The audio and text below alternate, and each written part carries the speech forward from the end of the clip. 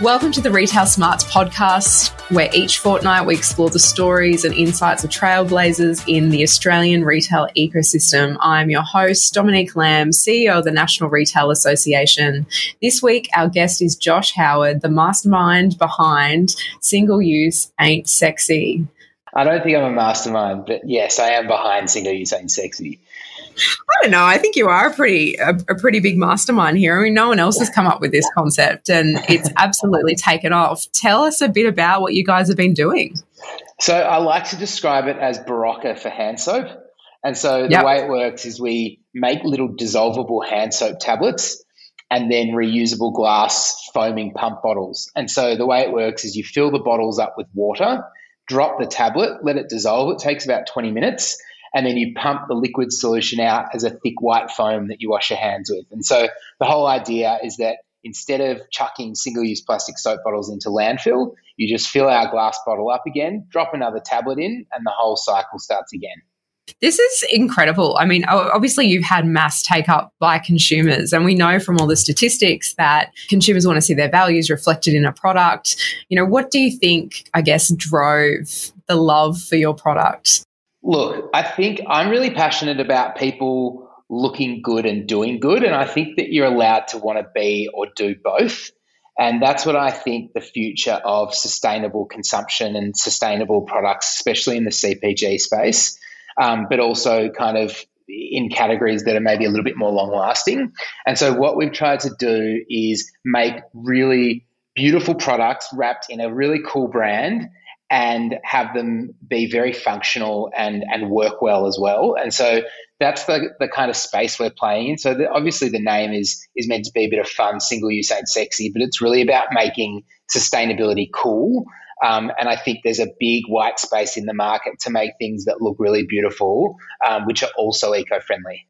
Absolutely. And I mean, I think we were lucky enough to attend Big Show in New York in, say, what feels like 100 years ago right now. Let's just say 2019. And one of the things that we did in Retail Week was go and have a look at a store that was package free. So everything they sold was package free. As you say, it was beautiful. It was all kind of curated. You could buy everything from, kind of biodegradable sex toys through to, shampoo and conditioner and all sorts of things. And they went through their views on packaging and, how they regulate their suppliers, amongst other things. I mean, how do you go about kind of taking that ethos from Single Use Ain't Sexy throughout your whole supply chain? That's a really good question. I think for us, the big thing is that we don't ship water in our supply chain. And so I just thought it was nuts to transport water, which is a resource that we're all already paying for. And it's at the source, it's at the place where you want to use our products. So if you think about what we're trying to do, on the front end, we're helping people reduce their single-use plastic bottle consumption. On the back end in the supply chain, it's about helping people minimize their carbon footprint by not shipping water. So instead, we'll ship the empty bottles and then we'll ship our little tablets, which are way, way lighter than sending huge, bottles of liquid around. Because the thing is your hand soap and your body wash and dish detergent, they're all like 95% water-based. And so we've distilled the raw ingredients, that 5%, into the tablet form. So when someone buys, say, our 10 tablet refill pack, instead of sending 10 liquid bottles, we're sending 10 tiny tablets in a little brown envelope. And so when I look at our supply chain, these are the kinds of things that I want our business model to kind of stand for and keep building on. It's not just about how it's helping people on the front end, but like what are we doing behind the scenes to help people minimize their carbon footprint? It's incredibly exciting, I think, especially at a time where, potentially businesses felt confined by this concept of COVID-19. But what are we doing more than ever? Of course, washing our hands. Is that something that drove you to create this idea? The answer is no. It was very, very strange timing. So we had been working for months on the business, and then around the exact same time that we were going to launch, COVID really kind of started in Australia, and I'm from Melbourne, and it was real mass panic down there. And so we just had to launch. We just had to kind of keep doing it. I think what was interesting is very quickly we positioned ourselves as solving dual crises. So there was the immediacy of the public health crisis, which was basically helping people stay safe and hygienic by washing their hands. Then there's the ongoing environmental crisis of everyone being like, oh my God, what do we do about reducing our single-use plastic bottle consumption?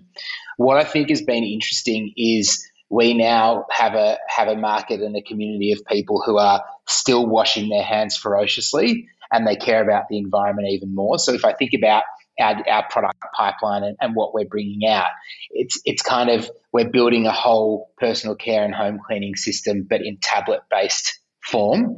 And so that's kind of, if I think about like what we were doing because of COVID, it's very much going to impact how we kind of expand and scale as a business, I reckon. It's interesting that you say that, because as an organisation, we have assisted all of the state governments in Australia, as well as the government in New Zealand, implement plastic bag bans. And it's one of the parts of our business that, despite COVID, despite all the chaos, the panic buying, the changing, nature of government regulations and all of those kinds of things, vaccine passports, it is the one part of our business that absolutely didn't waver and people were still committed to. What do you think the correlation is between, I don't know whether it's lockdowns and people have got lots of time to think and their kind of commitment to environment, or do you think this is kind of a growing wave that's been happening for some time? Obviously, we've just had Glasgow happen. There's lots of discussion about emissions, all of those kinds of things. What do you think is driving consumers to be so dedicated to making significant consumption changes? That's a really good question, and something that I basically think every waking hour of my life spent overthinking about. I think it's a combination of things. So I reckon culturally we're at a point now where people understand, or most people, I say most sane people, understand the science behind climate change and our environmental impact. And so all of a sudden you're armed with the info to make better choices. Number two, it's become cool to care. And I don't really mind if that's what it takes to make people more sustainable. Like, yeah, great, we'll take it. But now I think, it's almost a status symbol if you're buying sustainable products. And I think that is okay. If that's what it's going to take, that's fine. I think people are making sustainable products that are cool, at least, and cooler. And so that's kind of the space that we're trying to play in, is that you don't have to compromise on style just to be more eco-friendly. And so that means for anyone that wants to buy beautiful things or well-designed things, then they can still do it and be eco-conscious. So we just won 2 Good Design Australia awards, which was so exciting because, you bring these like ideas from absolutely nowhere into fruition, and half the time you're thinking like, oh my God, I hope everyone thinks this is needed as I do. And when we did that, it was real validation that like our strategy of, design-led conscious consumerism is something that is resonating with people. Then to answer the last part of your question, I think what happened with COVID is we realized how much stuff we chuck out. And, you're seeing masks everywhere and you can only use things one time, and there's plastic hand sanitizer bottles everywhere. And so I think that also made people really conscious that they're like, all right, well, this can't be sustained, and we've got to be more eco-friendly in the choices that we're making. I love the way that you talk about creating beautiful things, because I have this theory that, obviously we spend a lot of time in our life working and we do things for lots and lots of hours. And I have this view that people that get to look at beautiful things all the time have this better life because, it's so much pleasure to kind of, enjoy design or enjoy, something that is aesthetically pleasing. Do you think that having your hometown in Melbourne, which, Victoria is renowned as the capital of retail in Australia, 1 in 4 people work in retail. Do you think that, that kind of love of design and beautiful things comes from being immersed as a Melbourne boy in kind of the halls of capitalism? Look, I think when you come from a city that is not beach-based, people find other ways to enjoy themselves. And so that is where maybe aesthetics and design come into it. And so yes, to answer your question, I do think that's a big part of it. Melbourne is that city that's about fashion and design and, finding interesting trends and different ways of expressing yourself or presenting yourself. So I think that has had a big impact on us. I think if you go to any major world city, there's a beauty and a design and an aesthetic that is appreciated and specific to both places, to all places. And so if I think about Melbourne, it's very much around, black and that kind of like very cool look. And so we decided early on that we were going to create a sustainability brand built around black and white, which is just not being done. Usually you're seeing pastels or cardboard or craft paper and, greens and all that stuff. And I thought, actually, let's do black and white, make it like the rock and roll child of the sustainability industry in Australia. And so I definitely think that decision has helped separate us from the pack and make people realize that we are doing things, but, differently and in a really considered visual way. Fantastic. Our listeners love hearing from people that are, founders or CEOs of really interesting businesses. But the one thing that they love hearing about is kind of how did this happen? So who were you before single use ain't sexy? So I started off as a lawyer. I never, ever practiced. So the day I got admitted, I didn't, do anything more. I was far too smart to go down that path. I would never have been as creative as I wanted to be. My career history is actually in TV and media and digital advertising. So my first job at Channel 10 was as Russell Howcroft's assistant, which was an awesome job and I loved it. And he's now on our advisory board. And then I got into digital advertising and worked in New York for 4 years doing that. So I think what I am really passionate about is combining my love for sustainability and trying to have a positive impact with marketing and branding and human psychology and how to connect with people in a way that feels meaningful and like you're not just, an infomercial trying to sell them junk that they don't need. And so every element of our brand and approach has been informed by those kinds of lessons, I guess, that I've learned. So I'll give you an example. Like, our business name is Single Use Ain't Sexy. Our company tagline is Don't Be a Tosser, which very excitingly this week we just got the trademark for in Australia. Amazing. So I think it's these kinds of previous experiences which have informed the way that I go about building this brand, because I want to build a real cult brand that is proudly Aussie and eventually kind of scales globally. And so, it's funny, like you have these experiences and you don't necessarily know when they're going to come in handy or when a certain thing will come back and be useful. And I feel like, Single Use Ain't Sexy over the last 18 months has been the culmination of all of the stuff that I did previously but didn't ever quite know would kind of pay off as it has. It's interesting because I am also a lawyer that very, very rarely practices these days. And I always say that I'm the accidental CEO. And I feel like for you, whilst this isn't quite accidental, it's certainly an interesting journey. What really interests me about your story is that your previous boss is now on your advisory board. And that's quite an interesting experience, because not many people, I think, can say that they have such a great relationship with an ex-boss of theirs that they're now going to invite them to tell you, in effect, their ideas and opinions and in some respects, sometimes what to do. What kind of leadership values and skills did you take away, from that experience? And what led you to kind of place him now on your advisory board? Well, it's a really interesting question. When we say invite, I think I'm like very, very lucky to have someone like him on our advisory board. Like he's essentially the preeminent, media and advertising personality in Australia. So to have someone like that validate the business, believe in it enough, and then come on board to be part of the team was just awesome. I was so excited. I think the big lessons that I learned working with Russ is that no ideas are too small. Like every day working with him, it's just like an ideas factory. And so especially because that's where I started my career and I was probably quite young and impressionable, I've taken that into all of the work that I do, where I'd say to our team, like, let's just think of the craziest ideas. Nothing is wrong. Half of them, of course, like will be so outlandish that they won't work, but let's just get them on a piece of paper and figure out like what could be good. And so I think that is awesome to have someone like him bounce ideas around with. And the thing I love about an advisory board is it's not like you're hitting these people up every single day. You're hitting them up when you've actually got something that you want advice on. And so not only do we have Russ, but we have, like we've got people who are real leaders in their space. And I think one of the things that I've gotten good at is knowing where my blind spots are. I've never built a D2C brand before. So, I think finding people who know how to do things and have done it before has been something that I've learned is needed. And it's awesome because these people, they want to help you, and you've just got to reach out and ask. I think one of the things I'm always fascinated by is you can get to anyone that you want to get to now.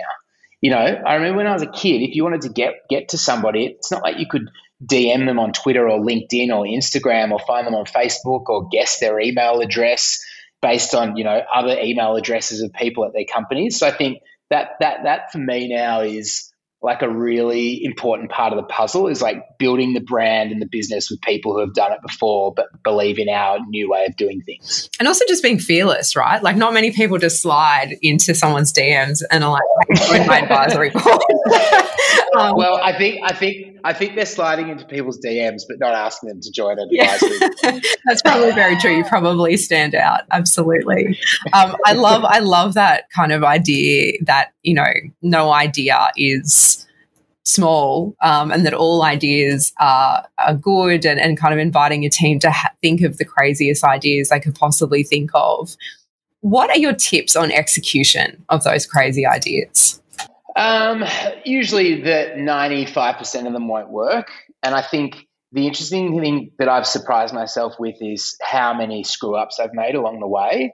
And I'm not saying that to be modest. Like, it has generally fascinated me with how many mistakes that we've made. And this whole thing of like, you never make the same mistake twice. Like, I don't know who said that because I keep making the same mistakes all the time. And I think if you're going to like really like hit for the rafters and go big, then chances are a lot of your stuff is going to fall flat. And it's weird because the things that you think are going to really be impactful often don't work. And then the things that you're like, all right, well, let's give it a try, but I don't know if it's actually going to like materialize. Suddenly they just take off. And so that to me has probably been one of the big lessons, is that you have to try heaps of different stuff to really figure out like what your sweet spot is or what works for your community or your product or your mission. And so if I think about all the kind of hilarious things that we have come up with, there's been a few that have worked really well, and then it's about trying to pull together a strategy to pursue whatever that was, but different variations of it. Because the thing that I find so interesting is this, at the end of the day, it's a competition of intelligence. It's a competition of who can be smarter about what they're doing. And to me, intelligence will manifest as creativity. So whoever has the best ideas wins effectively, but the only way to figure out what they are is to try them. So there's a bit of a roundabout way of answering that, but it probably reflects the kind of like intangible nature of what it actually takes to get these things to work. And how do you come back from some of those big failures? Like, because, obviously if you have a few in a row, they've been pretty similar. Like, how do you kind of pick yourself up and suddenly decide to just try that idea that you're not really sure if it'll work after something like that? I think at the start of the business, I was definitely much more sensitive to things not panning out. You're so invested and you're so obsessed and you're so passionate that if something doesn't pan out, you're like absolutely devastated. Now I think I have a much more even temperament when it comes to things working or not working.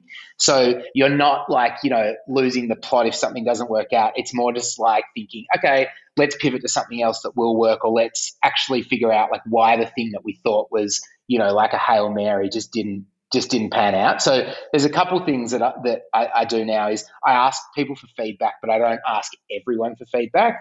I ask people who I think are specifically brilliant at a particular area that idea might have fallen in, and say, hey, like, why did this work or why didn't it work?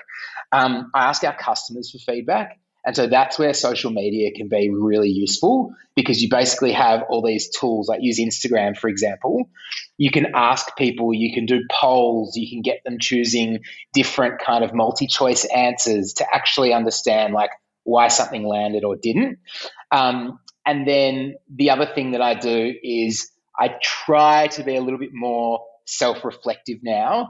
And rather than just sponsor all my ideas, I try and really think like seriously about whether something will work or not work, and why or why not. So like I said, you're just trying stuff all the time and then trying to figure out ways to kind of tweak them and make them better. And so how do you keep yourself grounded? Because obviously this is, this business is incredible and has had incredible success over a short period of time. As you say, you get so invested, and it's a real journey in terms of, the creation and the failures and the successes and all those kinds of things. What do you do to keep yourself grounded outside of Single Use Ain't Sexy? It's honestly really hard because the business feels so all-consuming that it's really difficult to distance yourself from it in any way. And it's a combination of not wanting to and then not feeling like you can. And so it's tricky. It's really tricky. And I don't really think this whole, work-life balance thing is that achievable. Like, I just think you throw yourself into something and it's the only thing that matters, and you just work your ass off until it's a success. I know that probably comes across as kind of like, buying into like workaholic culture and very intense, but that is just my natural instinct, and I don't really know how else to go about things. Often I'll listen to podcasts or hear people talking about how, they switch off and don't think about things, but I can't, and at least haven't mastered that yet. So look, there's two things that probably get me as close to possible as doing that, which is nature and working out. I love a good workout because you don't have your phone with you and you just, sweat, you're doing boxing or whatever. The other thing is nature, just getting out and being a little bit disconnected and feeling refreshed is awesome.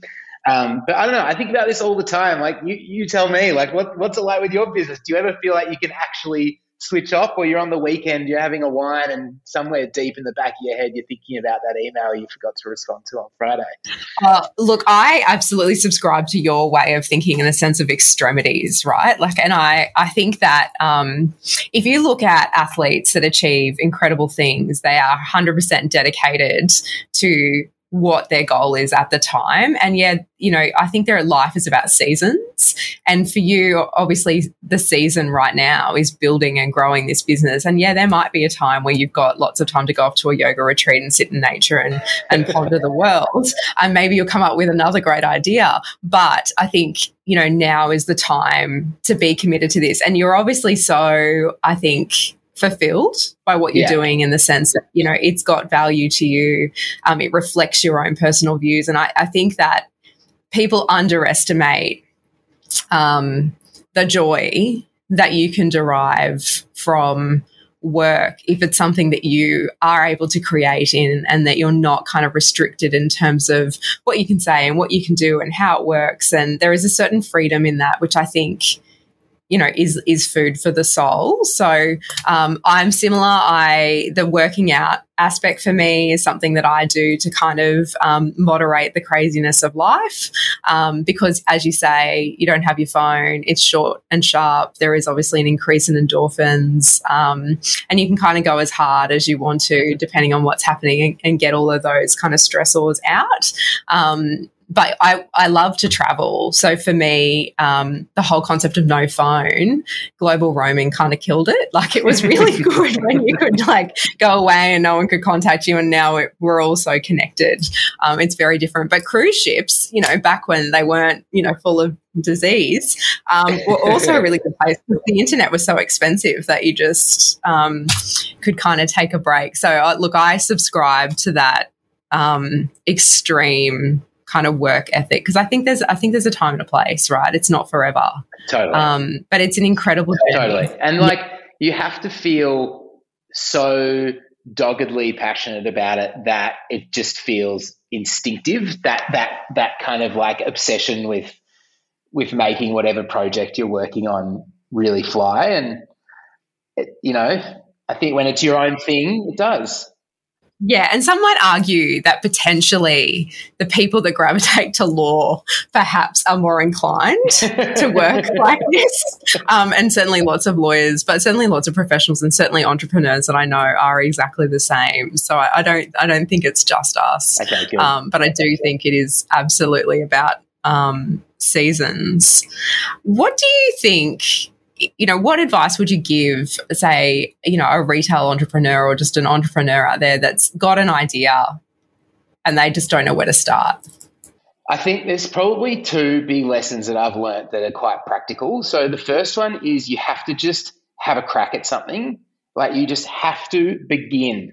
And I think so many of us have that idea that we don't pursue because we're like, it's not going to work. I think one of the things I realized about myself early on is that I always thought that my perfectionism was one of my greatest assets. And then I realized actually it was preventing me from starting things or having a go at stuff. And so it feels like it's a very unnatural thing to throw aside, because business and especially startups end up being this endless kind of treadmill of messiness where nothing is ever done. Your to-do list is never done. Nothing is ever set up quite as you would like it because it's just, your eyes are bigger than your mouth and there's always too much to do.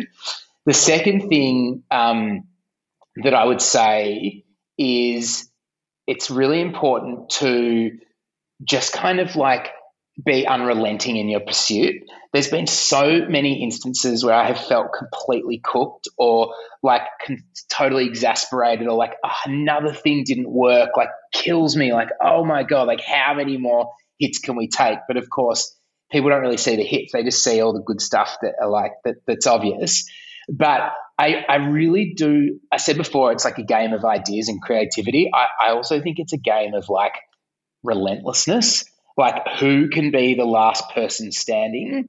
And there's been so many times where the frustration creeps up on you so much that you're just is this sustainable? Is this worth it? I'm just taking so many hits, and if I just went and got a normal job, it would be so much more peaceful and relaxing. And so you have to train yourself to just kind of persevere through everything. And it's, I don't want to swear, but it's a real head bleep often. And I think you just have to somehow G yourself up enough to just keep pushing through every single thing that feels like it's a challenge. Do you have a favorite book? I recently read Obama's memoir, which I loved. I love reading political books because I feel like having a successful business is like building a successful political campaign or a successful political party. And I think that if I look about the way that politicians message their mission, that's how I see successful brands doing that as well. So I think that was an interesting book, and I learned a lot of lessons that have been useful for us as a business.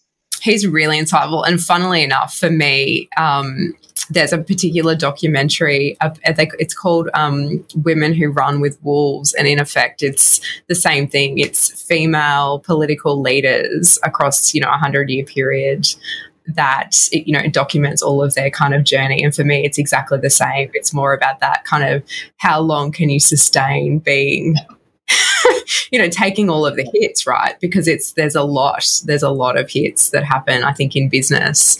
But also, how do you kind of pivot or strategize and take those and turn them into, a success or whatever it is that you need. So I understand the political drivers there.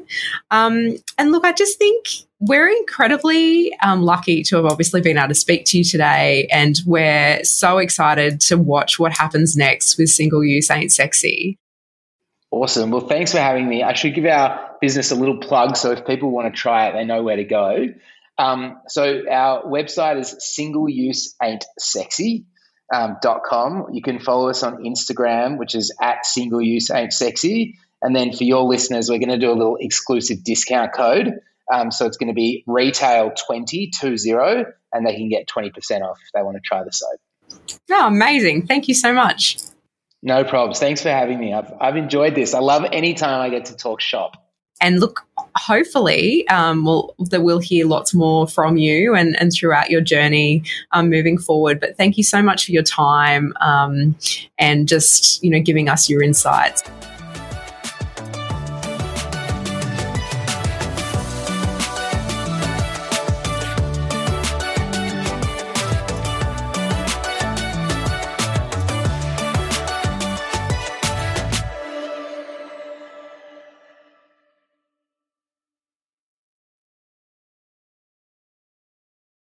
Want to know more about the Australian retail industry?